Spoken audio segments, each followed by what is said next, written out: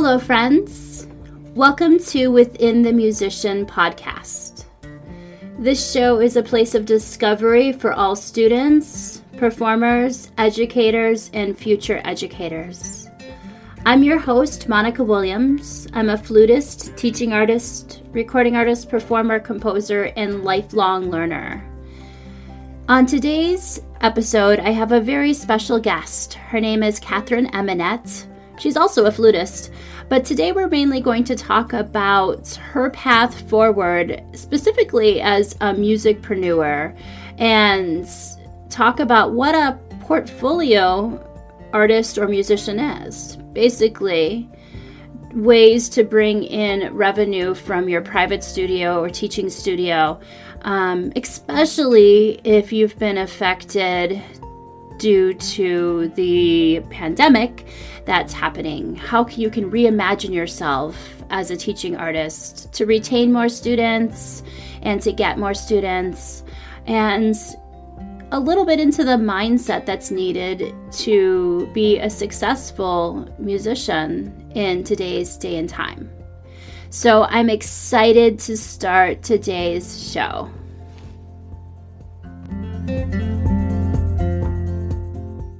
Welcome, Catherine. Thank you so much for having me, Monica. Glad to be here today.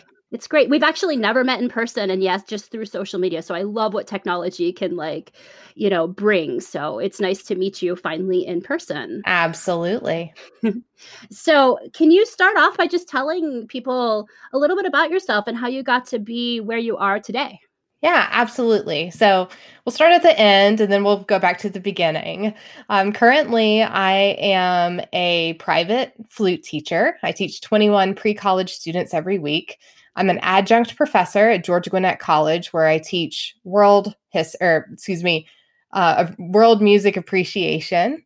And I also lecture at many universities these days on Zoom. Before the pandemic, I played with lots of orchestras and just did a little bit of everything. And most recently, I've started branching out into the online world for offering online courses for musicians and also being consultants for musicians. Awesome.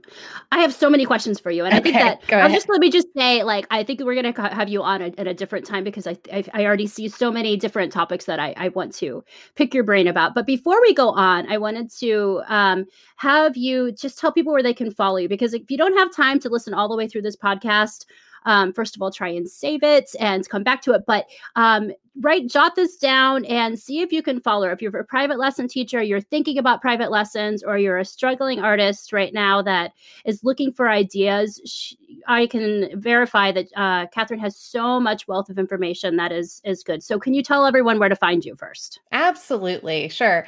So on Instagram, it's just my name, Catherine Eminette, is my Instagram account. And then for Facebook, it's similar, Catherine Eminette. And then I also have a private Facebook group called the Classical Musicianeer, which is just for portfolio career musicians, people who wear a lot of hats and have a lot of varied income streams. So we have different chats that we do about twice a month, just about anything: how to get to be a sub in orchestras, how to recruit students, how to use Zoom and a cappella for all of your COVID pandemic needs. So it's just a great community of people that are very much like-minded. So you can find me in those places, and then my website, which is just CatherineEminette.com.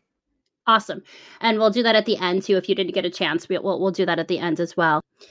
Okay. So you mentioned the portfolio musician. This is something that actually, this term was something that I had first heard from you. Can you explain what is a portfolio musician? What is that?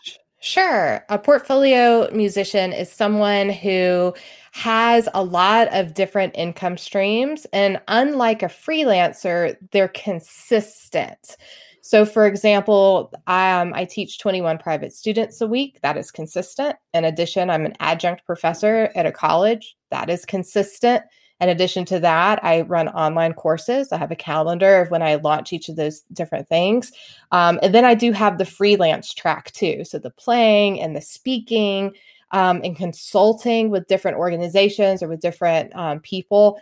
So a portfolio career musician is someone who does multiple things that are steady work. And you basically combine all of those things into one full-time job.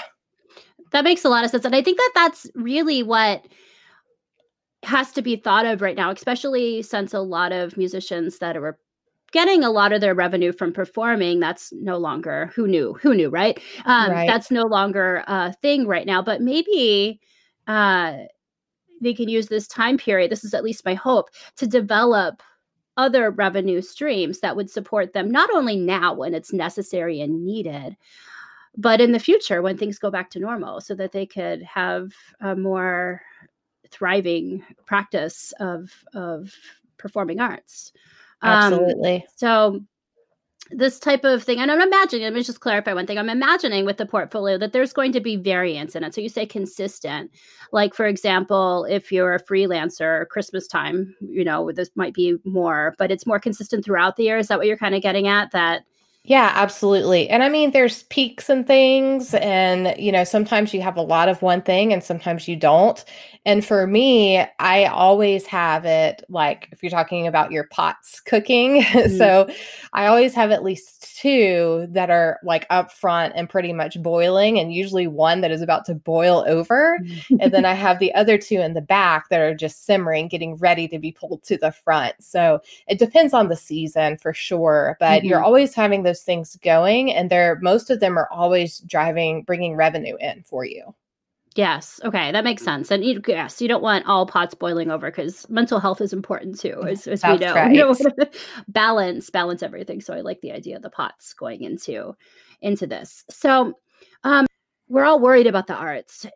Will we get back to some normalcy? And how can we, as artists in the meantime, kind of prepare for this? Is there anything you would give to, let's maybe say, a musician out there that is in a panic because of their revenue streams? If you could offer like a step 1, a step 2, a step 3, what would be some of those steps you could offer musicians? What's the first thing they should do to kind of get themselves thinking in this new portfolio musician mindset? Absolutely. Well, I think for anyone, the first thing that you should do is you need to get stable. So if you are not having any income, you need to do what you have to do to get some type of income. I remember when the pandemic started and I was scared, like I'm sure like all of us, that I was going to lose everything. No student was going to take lessons online. And I talked to my husband about me getting a job at the local grocery store, just to make ends meet. I have a doctorate in flute performance and I do all these fun, fancy things all the time. But I mean, that's not beneath me to go and get a job, because I need to take care of myself and my family. So the first thing would be to stabilize, have some type of income, make sure that you have the health insurance that you need in order to take care of your own self. And then once you have stabilized, then it's time to really get creative. And that's one of the biggest things that musicians are, is we're creative. And I think something that can be limiting us sometimes is that we're creative inside of a box.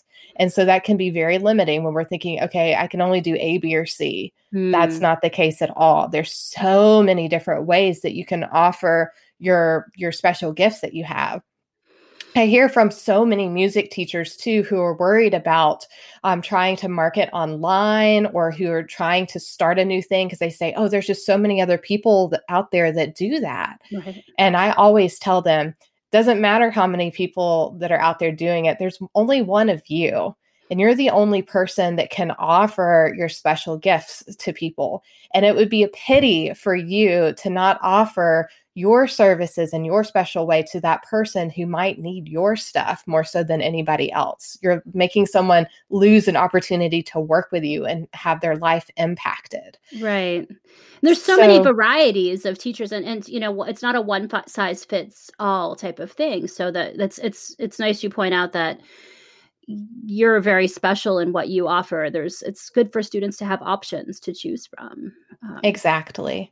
So, whenever you're thinking about different ways to diversify your income stream, you have to think about the thing not the thing you should do, not the thing you think you should do, but the thing that you're really passionate about and the thing that you're good at. And sometimes it's hard for us to see what we're good at. And I always tell college students who I work with, look at the things that people continually ask you about. What are the things that they're always asking you about advice for, something that just comes super naturally to you that is not an issue? So for me, it's building private teaching studios. And so you take that and you figure out a way to package it so that you can make some type of revenue from it. The brilliant thing is that now everyone's online. Everybody knows how to use technology, and we're getting exposed to a lot more things than what we did before. When I started my course 3 years ago, our first class was literally, how do I use Zoom? Because no one knew how to use Zoom for our online class. Wow. And now these days, everybody knows how to use Zoom. True. So when you say your course, just so we're clear here, your course that you're speaking of is for private studio teachers to build revenue streams, correct? That's right. Right. And you have that going right now. That's something that we just finished it. Yes, it's a 10-week long course, and it's called the Music Teacher's Playbook. And it's basically everything that you need to know about running a business, starting a business, being a private studio teacher, either online or in person. How to elevate what you currently offer if you are a private teacher. And it's especially for people who are either new to this, people who are burned out a little bit, or people who just want to know a little bit more about the ins and outs of marketing and recruiting and keeping your business thriving. Right. And, the first time I saw you advertise this, I'm like, where were you 20 years ago? Oh my gosh. I really needed it because as in school, as I mentioned earlier, in college, you learn a ton of stuff about how to play your instrument, but not a whole lot on how to actually make a living. So, it can kind of feel, and they're getting better at this. 20 years ago is different than it is today, but still it's not balanced in the business sense. And I think that artists really need to be educated in the business realm of things, because although we go into it to share and to share our gifts and music, and you still need to put food on the table, right? You still can't do that unless you have the stability. So the stability piece that you shared was so powerful. And I know I felt that when you shared it on Instagram as well, is I think there is a lot of shame when it comes to the idea of a day job. Is if I have a day job, I am not a musician. I'm not an artist. And I know I felt that in my early 20s when I was working as a server. And, it was your mindset, your mental health is just not really there when you're in that mindset that I'm not doing it. That's a sense of failure just because you need this other revenue stream. And I think that that's such a powerful thing. So, it's nice to hear that someone that, has a DMA, they wouldn't be ashamed to work in Target. So I just want to highlight that and amplify that, because I think there's probably a lot of artists out there that might be in that situation. They found themselves from a performing career to maybe driving Uber, and that can feel self-defeating. And there is no shame in stabilizing yourself so you can then, as you say, build up the next portfolio career thing. So step one is just like figuring out stability, the easiest thing, because what you're doing does take some time, right? To build a practice. This is not an overnight thing. Like you can do step one, step two, step three, and well, maybe for some people, but it does take some time to build. So you have to be patient with it, right? Yes. And I think that the thing that most musicians don't realize is that the majority of the people who are in this career path do have a day job. It is actually more rare to have a full-time job in music rather than having to have some type of normal person job. And I think that most people don't realize that, especially coming out of school, because you're only around musicians. You only see people who are full-time musicians, and you're not really seeing the people who are building. You're just seeing the people at the end of their journey. And I can't tell you the number of how many really well-known and famous and wonderful musicians and composers that I've met who share their stories about how they got started. And I mean, poor, no car, living with parents, working at a hair salon, sweeping up hair, doing all those types of things from these folks that we look up to and be like, oh my gosh, they're amazing. I want that type of career. But the part you don't see is how they started. So especially for young folks who are just now getting started, That is completely normal. And it is actually good because you're going to learn some new skills, specifically how to talk to people that are not musicians. And due to the fact that most of our patrons are non-musicians for what we do, learning how they think and learning how they view the world, that's priceless, because you can put that into your toolbox. So when it comes time for you to have to market your own performance or create a buzz about it, you'll know how they think. And that's marketing 101, is you write for the people that you're trying to get to come to your concert or enroll in your course or whatever it may be. Yeah, that's something I didn't think about, but that is a huge skill to what we do. Is like a lot of us, not everyone, but there's a lot of musicians. You describe yourself as an introvert, myself as well. As you go on, all these things that kind of make you out of your comfort zone. For me, working in a restaurant, for you, doing your path that you did, it makes you develop different skill sets. I didn't think about that, but it's true. I did learn you have to talk to people when you're in those different things, unless you're in an office that's very small. I guess you could find something like that, but that you're constantly learning, even if you're not in an arts organization, even. Exactly. Yeah, that's very powerful. So then going on to the after the stabilization factor, once you get yourself stable and you've worked a little on your mental health to avoid some of this shame, you said, what is the first step after that? Once you get stable, would you suggest someone does what? Yes. So you think about the thing that you're the most passionate about, and you maybe list down the top 3 things that you're the most passionate about, or the things that people always ask you advice for. So in my case, it was how to start a private studio, how to build a website, and how to teach. So those were my top 3 things. Yes. Website. I mean, it's such an important thing. And, for me personally, the reason I wanted to start this podcast as well is I was seeing a lot of posts on social media just of some helplessness and artists, that didn't know that first step. And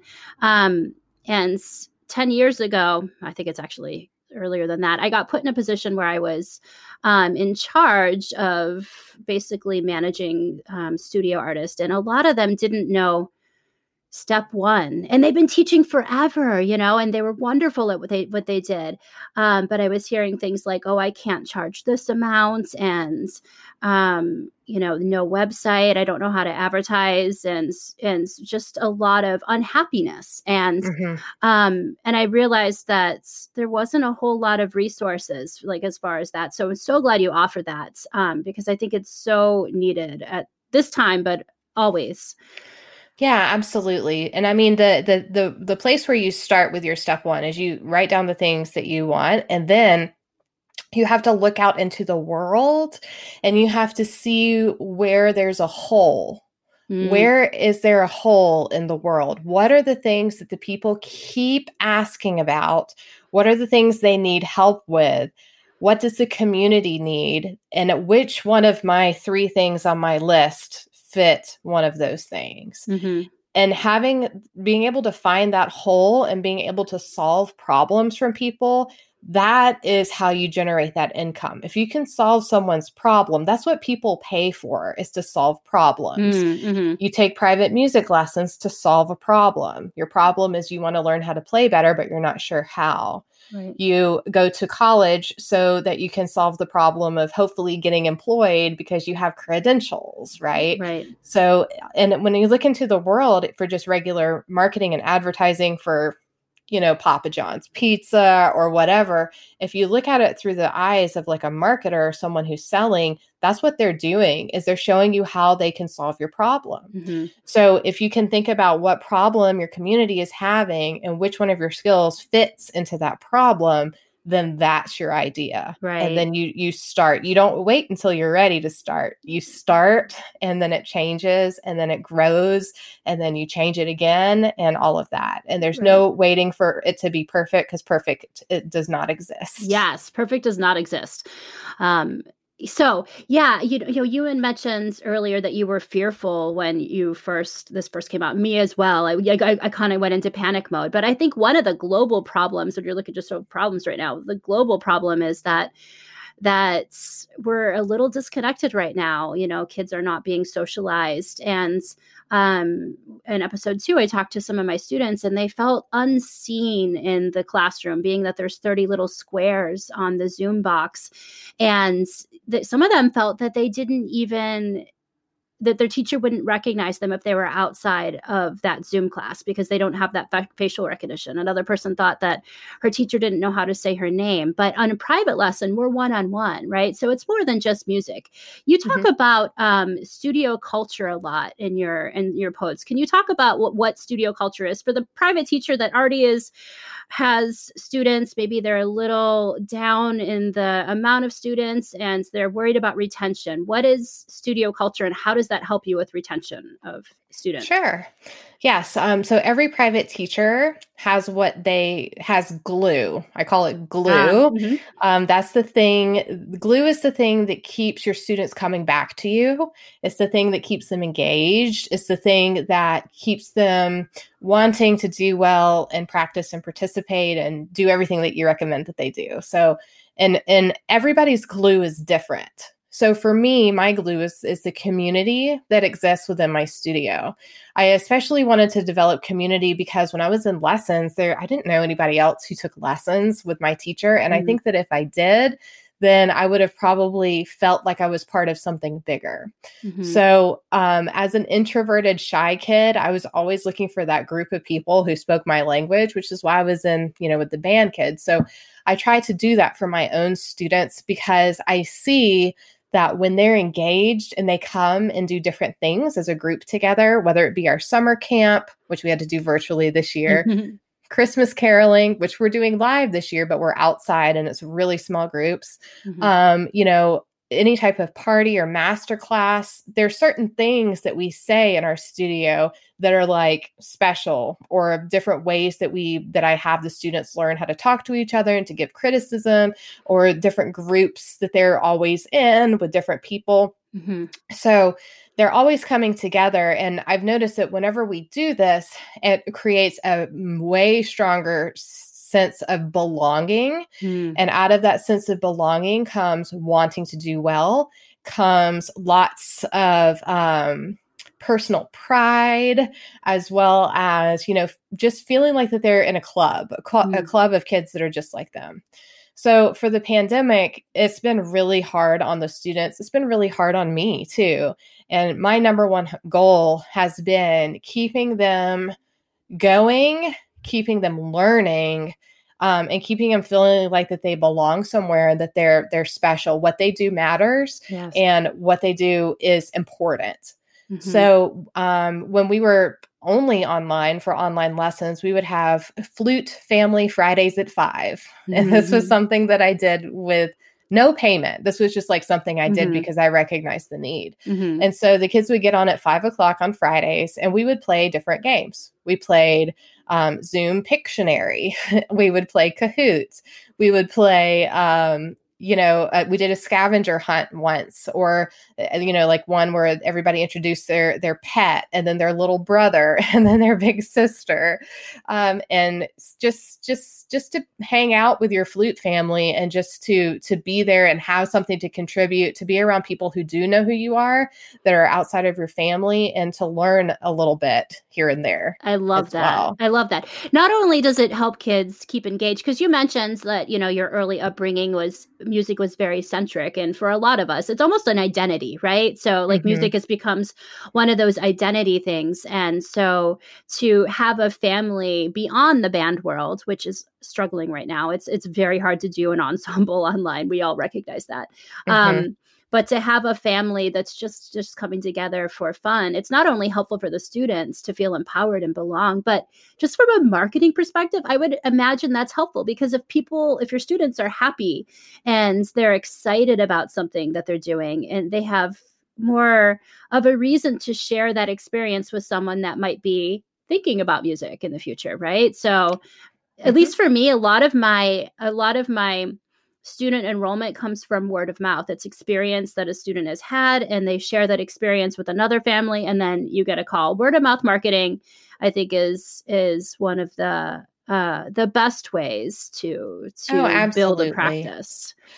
Absolutely, yes. And because people want to know from other people who have actually worked with a person, just like when you're looking for someone to cut your hair or, do your plumbing or whatever, you want to know Mhm. that someone has had success with them for Right, sure. right. And I mean, the glue aspect of it is so essential. I mean, my turnover rate of students is like crazy. I do not lose students. I've had most Mhm. of my students for the 4 years since I started my latest studio in Georgia. I've had maybe two Mhm. that have stopped taking Mhm. lessons.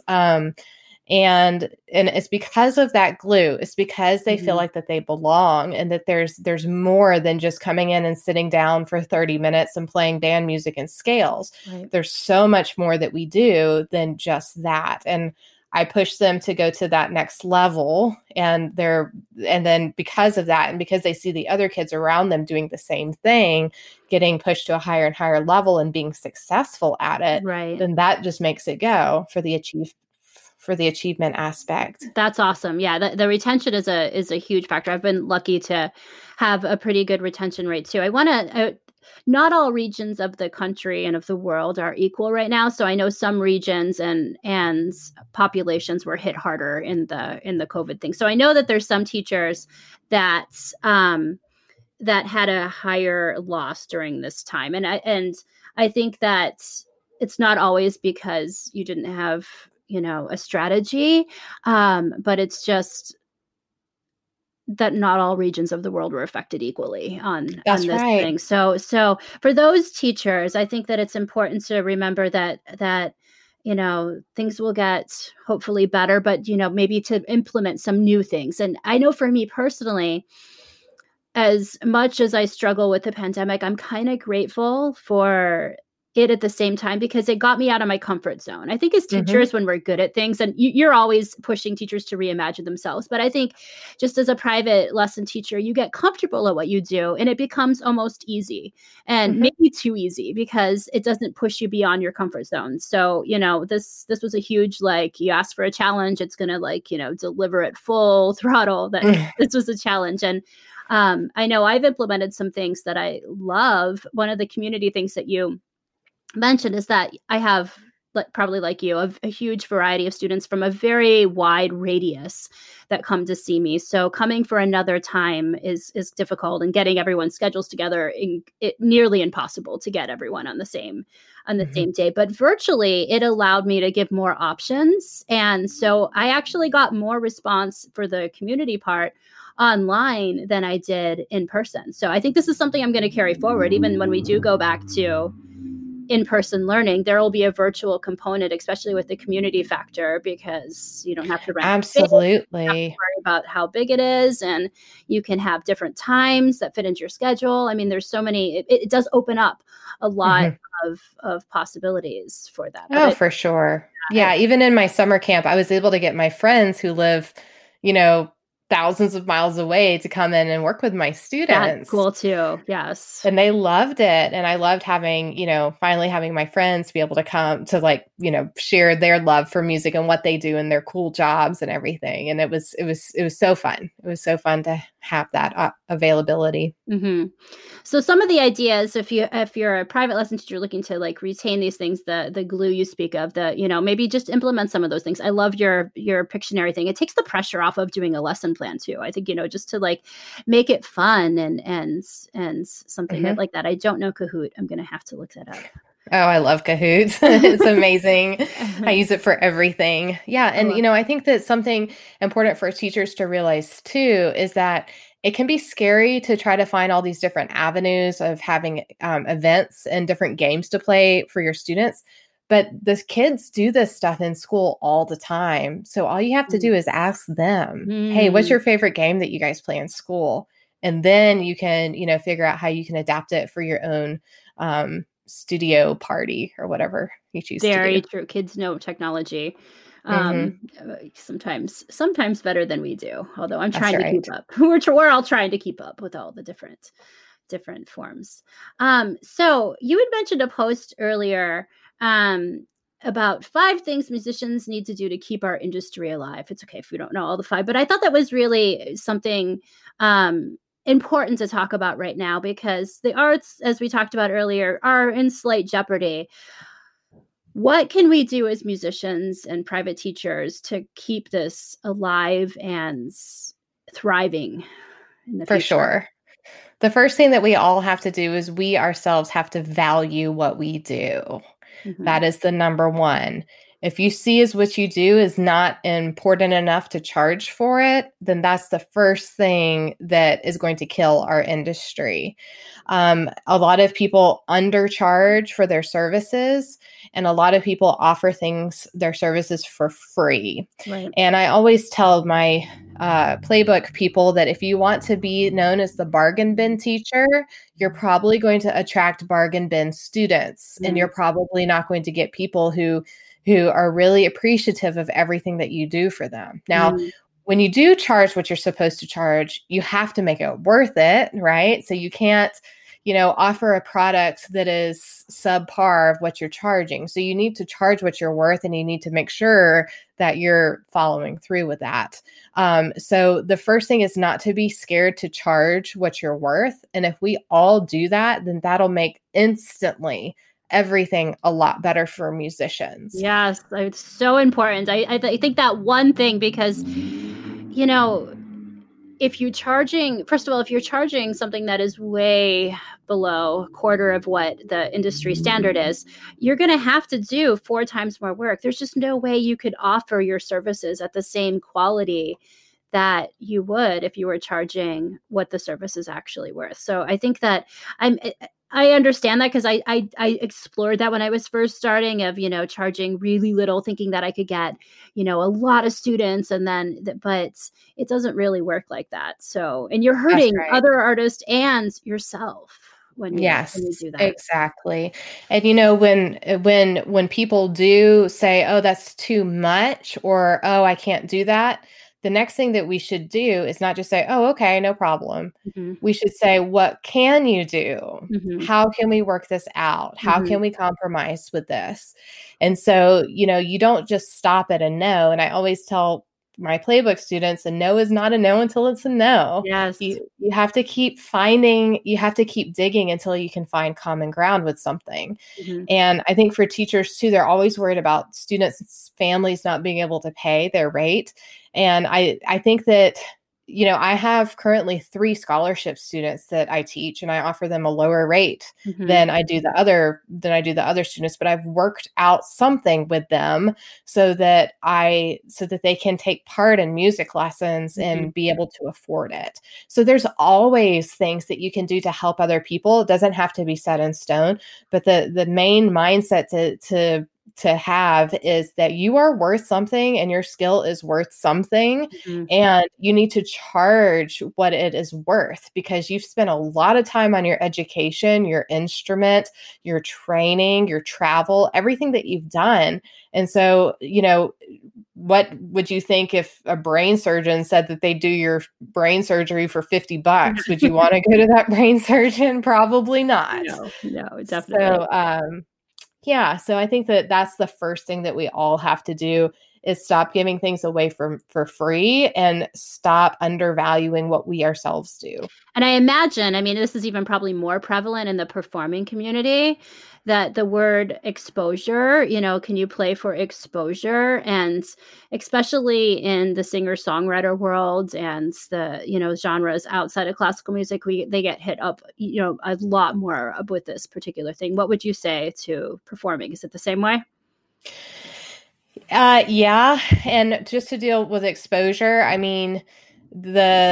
here's the deal. I will only play for exposure if it is playing literally with the Berlin Philharmonic or playing next to someone who's going to definitely deliver lots of gigs for me in the future.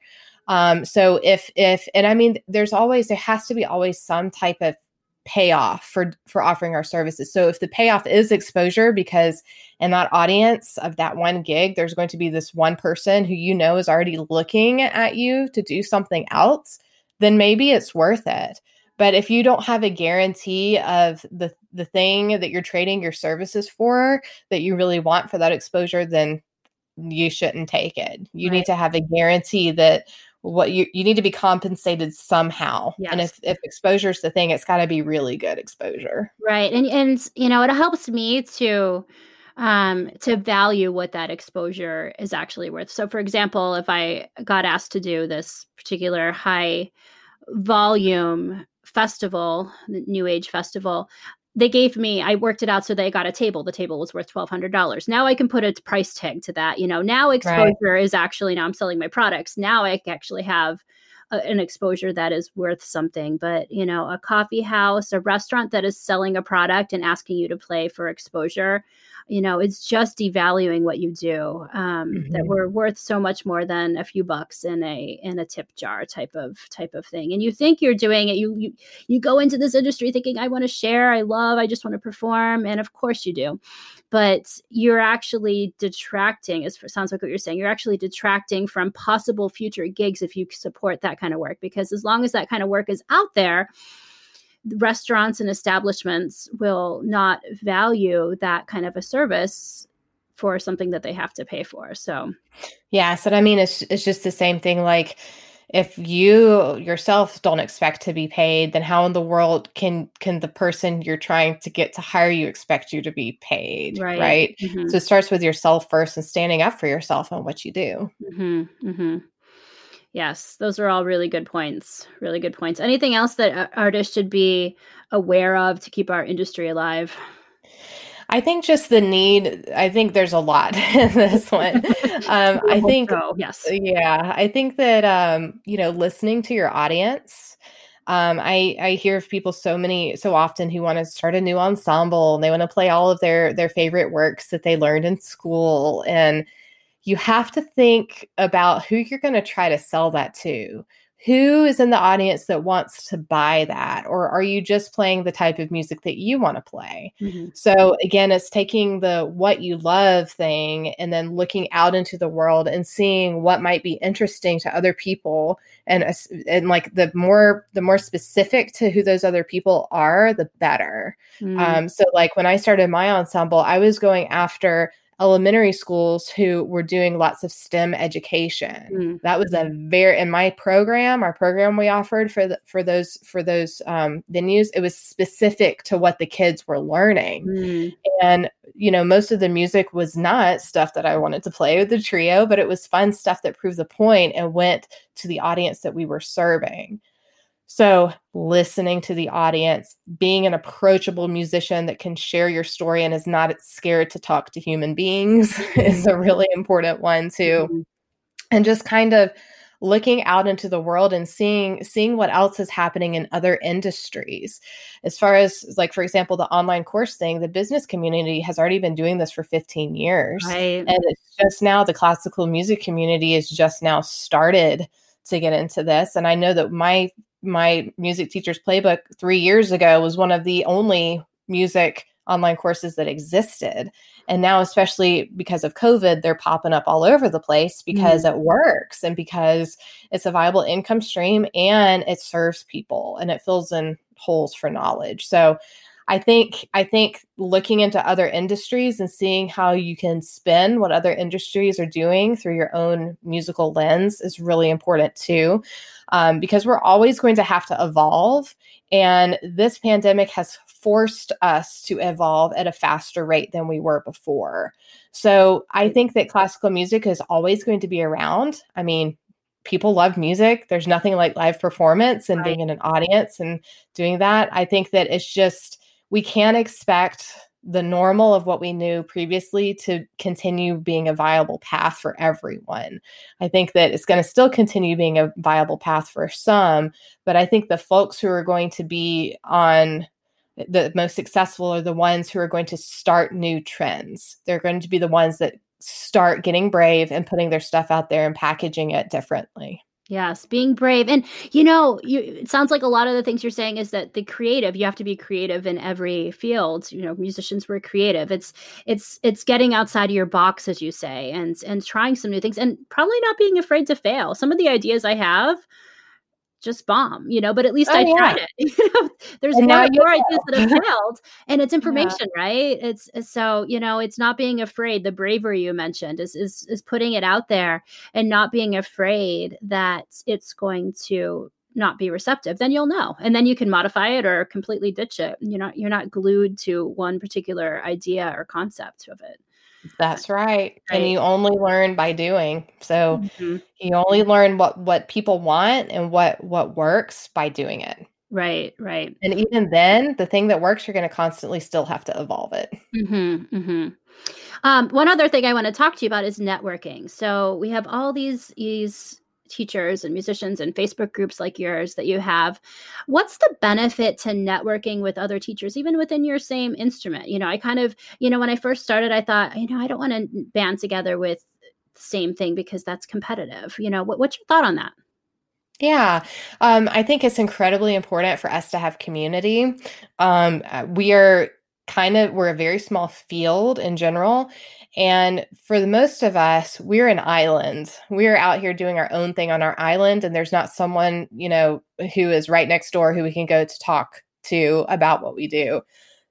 So having that community is really important.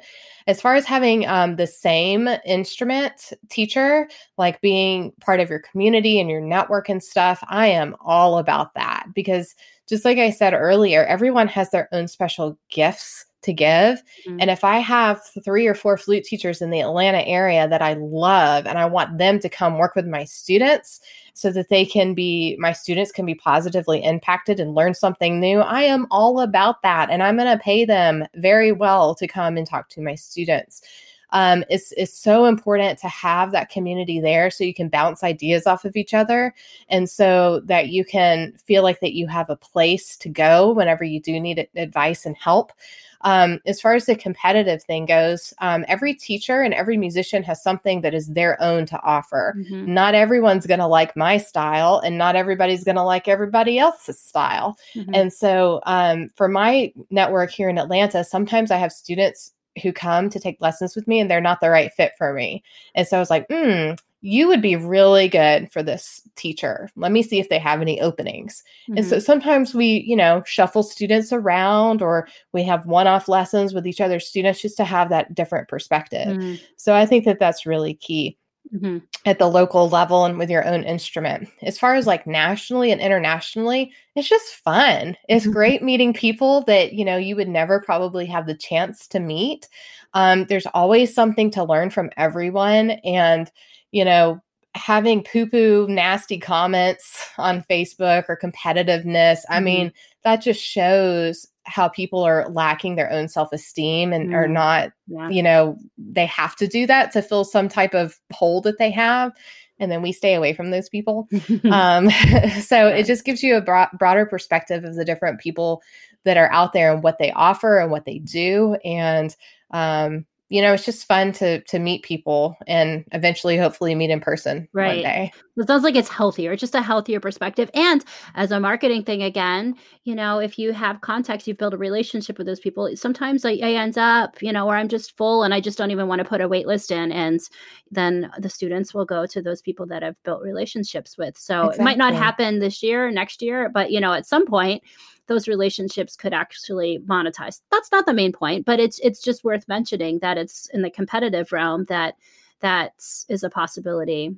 For sure. And for performing, especially, like 98% of the gigs that I get are just from networking, just from people that I know. Mm-hmm. So, being willing to meet people and, I always tell college students for every hour that you're in the practice room, 10 minutes of that needs to be doing something either with networking or working on your website or doing something for your future, because the number of hours that you spend in the practice room are not going to land you gigs. Mm-hmm. It's the people that are going to land you gigs, and how people perceive you and if they trust you. Right. And I was mentioning on an earlier podcast, something that I just started during the pandemic was I wanted to offer all these things. I was like super gung-ho, talk about all my pots were boiling over because I wanted to do a music history and a music theory and a studio class and monthly recitals. And it worked great, but I'm like, oh my gosh, but I banded together with instruments of different instruments just because I wanted variety.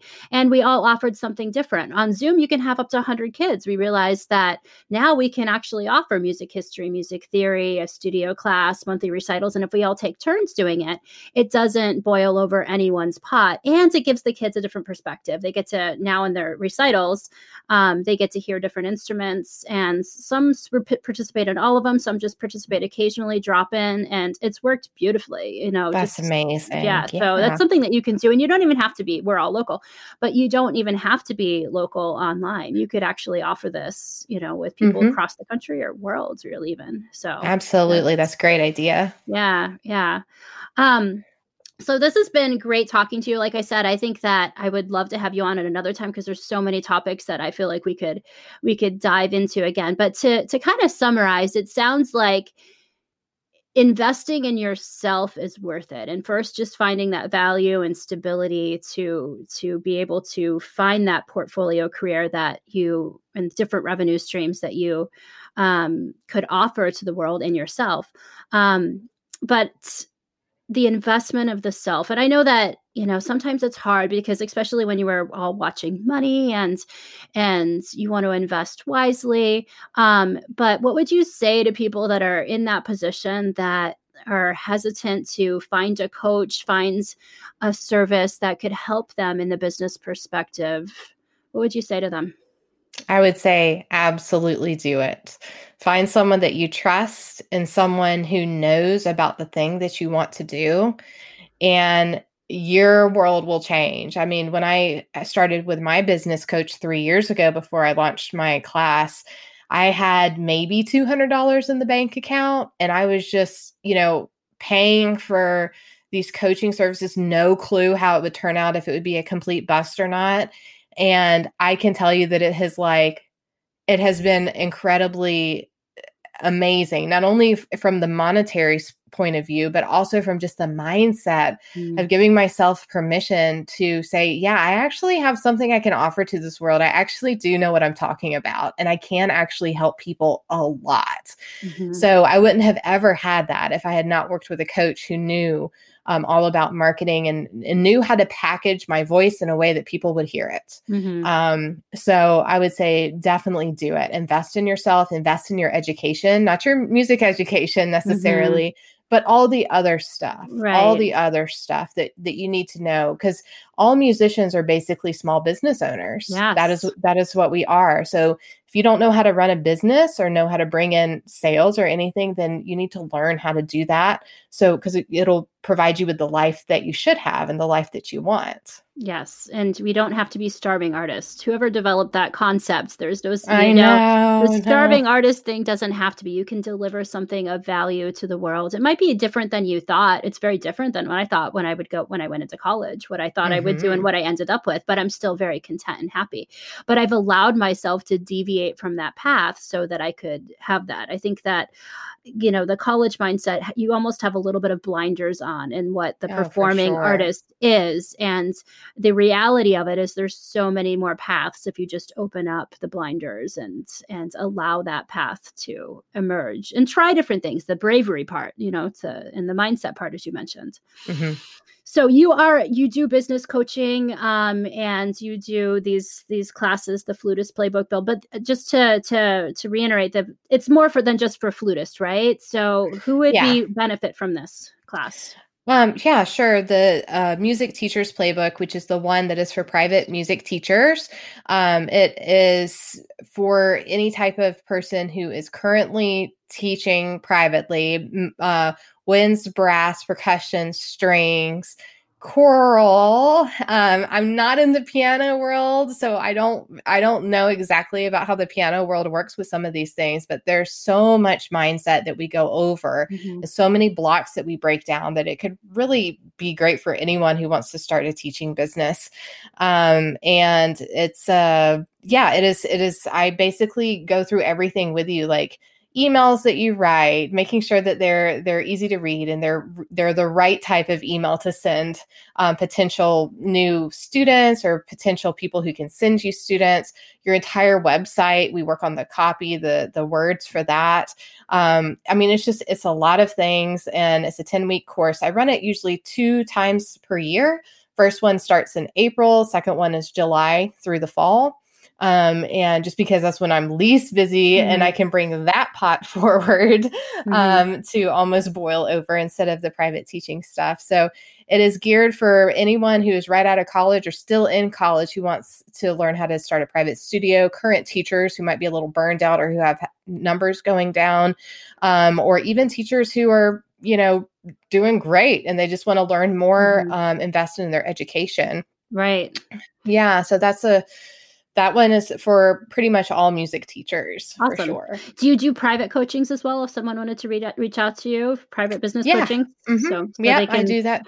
So if you're in a period that it's not running and they wanted to reach out to you, they could do that. Absolutely. Yep. Yeah. I also do private consultation and coaching.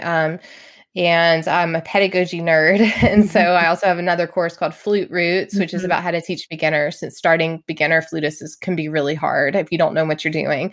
So I try to take as much of that guesswork out as possible in teaching new flute teachers, experienced flute teachers, or band directors who are brass players and have no idea how to start a baby flutist.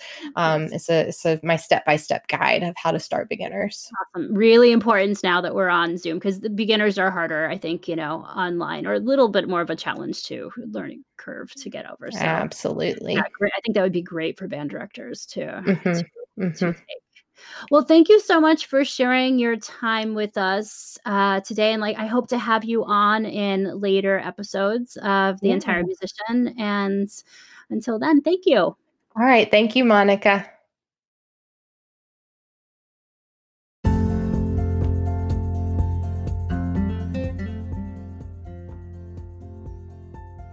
Thank you for listening to today's episode. If you've enjoyed this show, I would be grateful if you could like, share, subscribe, or review if you're on Apple Podcast. This will help us out in the algorithms and help us to reach more listeners so the podcast can be found more easily. Until next week, bye-bye.